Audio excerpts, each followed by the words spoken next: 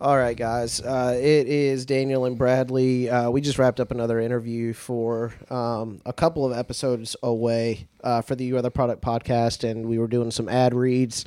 Just kind of, we're talking about what happened over the weekend with Kobe Bryant, and we both, I would say, have taken it pretty not harder than I would have thought if somebody would tell me, like, hey, Kobe Bryant's going to die tragically.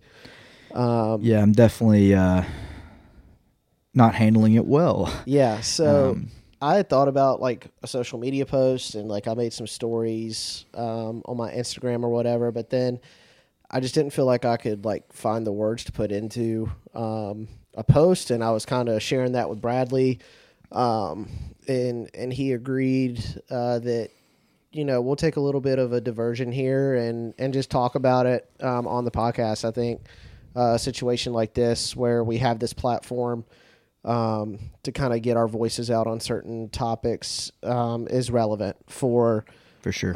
This type of scenario. So I'm just going to talk a little bit kind of about my thoughts, and Bradley's going to do the same, and we're going to wrap this thing up. As I've talked to people, they've kind of had similar thoughts and feelings, but my earliest memory of Kobe Bryant, I was in elementary school, and somebody told me that there was this guy coming right out of high school into the NBA. His name was Kobe Bryant, and he had a chance to be pretty good. And he came into the league. He started with LA, kind of made a splash. And the first time I ever saw him play, I think I was in like third or fourth grade. And I saw him play, and I was like, oh my gosh, like, this guy looks like Michael Jordan when he plays. And I didn't get to see much of Michael Jordan. I saw the last couple of championships, but this guy, like, he just had it. And you could see that in him from when I was that young. And the earliest memory I have of, like, getting excited about him, a friend of mine, John Motley's mom, back in the days when this was acceptable, she was substitute teaching at the school. She walked into the car line and said, hey, Daniel, you're coming with me. I already talked to your mom. So I hopped in the car. Okay. Hopped in the car with my buddy John, and Linda said, we're going to the card shop. And I still remember to this day, the name of the card shop was Cosner's Cards and Comics. And oh, that's old school. Yeah, we went over there. We collected basketball cards, both of us did, and traded them. And, like, we both wanted to get a Kobe Bryant card. Gotta get that Kobe card, man. And we talked to the guy. You know, he had some Kobe cards, but they were expensive. And he said, you know, the best way to, like, get a Kobe Bryant card is, like, to get a pack and, you know, hope that there's a Kobe Bryant card in there. So we both got packs of cards.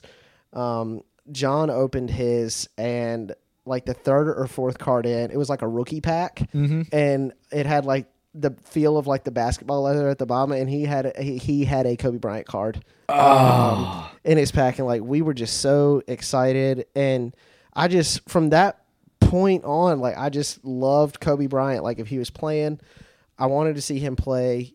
I just have memories of him and Shaq playing together, and the alley-oop that he threw against Portland to Shaq over the top, and just the dunks, and then the Shaq and Kobe beef when they weren't on the same team anymore, and Kobe just reinventing himself, like, just the kind of guy that was, like, an absolute killer. Like, he was going to win the game if he had the ball at the end, but, like, he was also just had, like, this infectious smile about him while he was, like, afterwards, and just, like, it's just such a charismatic guy, and the way he carried himself, and literally watched him do this for 20 years, and finally thought, like, you know what, he's retired now. Like, seeing him with his daughter, just, like, the bond that they had, and then, like, I remember where I was standing, my buddies texted me, because it was like news.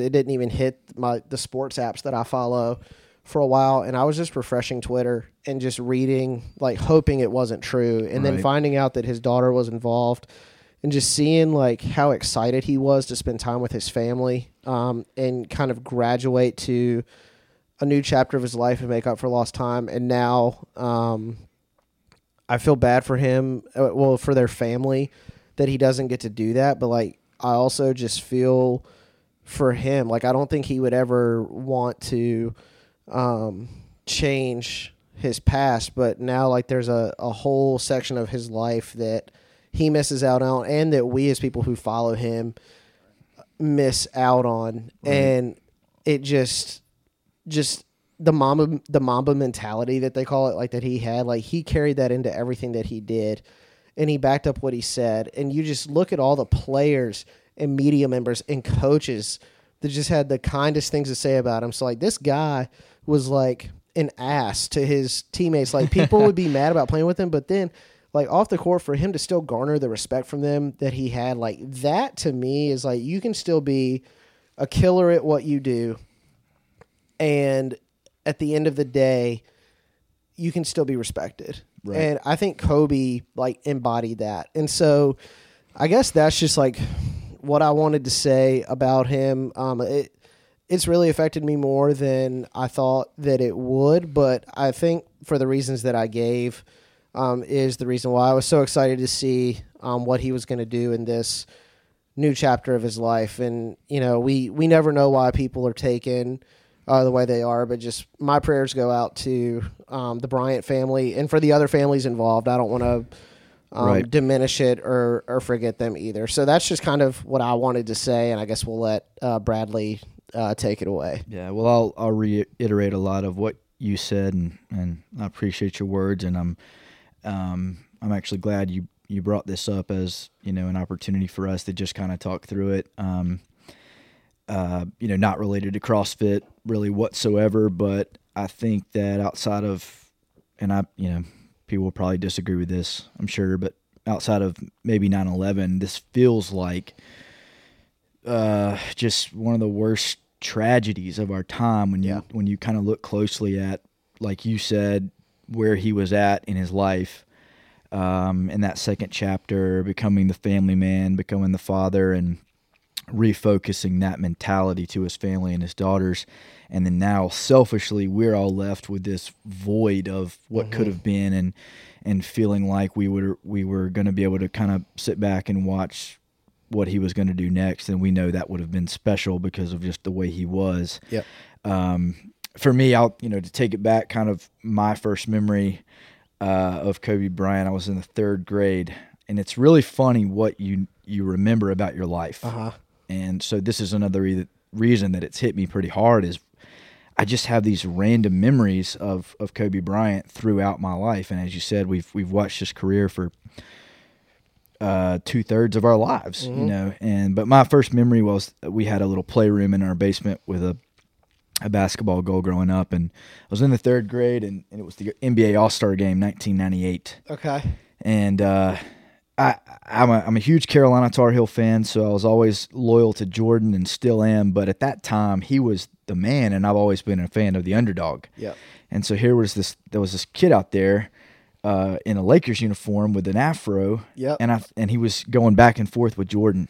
Yeah. Rest was history as far as me just falling in love with Kobe Bryant. He just had that it factor. He was willing to go toe-to-toe with Jordan, and he looked just like him. Looked the part. And so, in the years past, I was probably more loyal to Vince Carter in those late 90s, early 2000s years as a Tar Heel fan. But but I always loved Kobe. He kind of watching him overcome the trials he went through, and the kind of the controversy with everything, I guess, that happened maybe in Utah, Colorado, somewhere like that. But as difficult as that was, I just always remember how he handled that, and how he overcame that and changed his life. Changed his number from 8 to 24. And, I always looked up to that. And then, of course, seeing him, reach 5 championships and be the champion that he was. But the thing that makes this for me so tragic is it goes back to that mentality that he had. He was just the kind of individual that he didn't lose.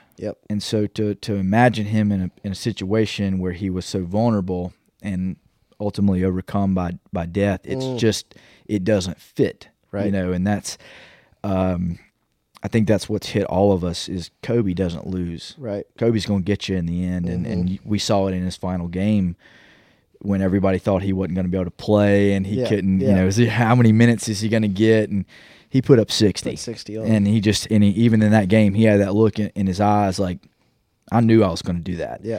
So it's just one of those tragedies where I can't imagine it because of who he was. But I think, you know, so yeah, like you, I've really been kind of shocked at myself with how much this has impacted me, because of that, you know. But I think, as a lot of people have alluded to on ESPN and the news, it really is that mentality that we can take with us, moving forward. That, you know, and to somewhat make the CrossFit connection, the last 2 days, I've literally told myself when it got hard during the workout, what would Kobe do? Yeah. What would Yeah, Kobe? no, You and I've kind of joked about it, like, you know, Kobe would show up, and just keeping that mentality, whether it's in your professional career, with your health and fitness goals, and then obviously with your relationships with your family and your loved ones. You know, don't take it for granted. Yep. I mean, it can be.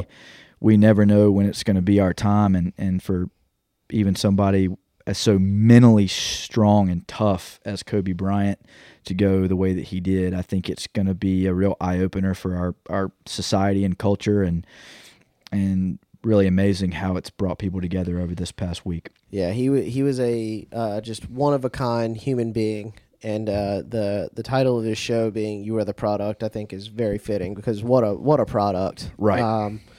Kobe he was Bryant the product of that work that he put in, that mentality that he had. And, you know, you alluded to kind of the asshole that he was, but he didn't care what you thought. Right. You're going to respect him. Yep. And that, you know, again, I think is what makes this so just unbelievable. The type of mentality that he had, and the focus that he had, and the person that he was. We're just stunned. Yep. So I'm glad, you know, we had this opportunity to kind of talk through it. And I think for anybody listening, you know, I would encourage you to kind of give it some thought and let it sit in, and use it to, you know, help you love your neighbor, your friend, that person you're not getting along with, that family member you haven't talked to, that loved one you haven't hugged in a while. Do it. And it's okay to feel. You know, it's okay to not know how to feel. Right. So, you know, don't let anybody tell you otherwise. Process it, move through it, but in the end, use it as motivation to better yourself. So, for sure. We'll go ahead, wrap this one up, and thank you guys for listening, and we'll catch you on the next one. Thanks, guys.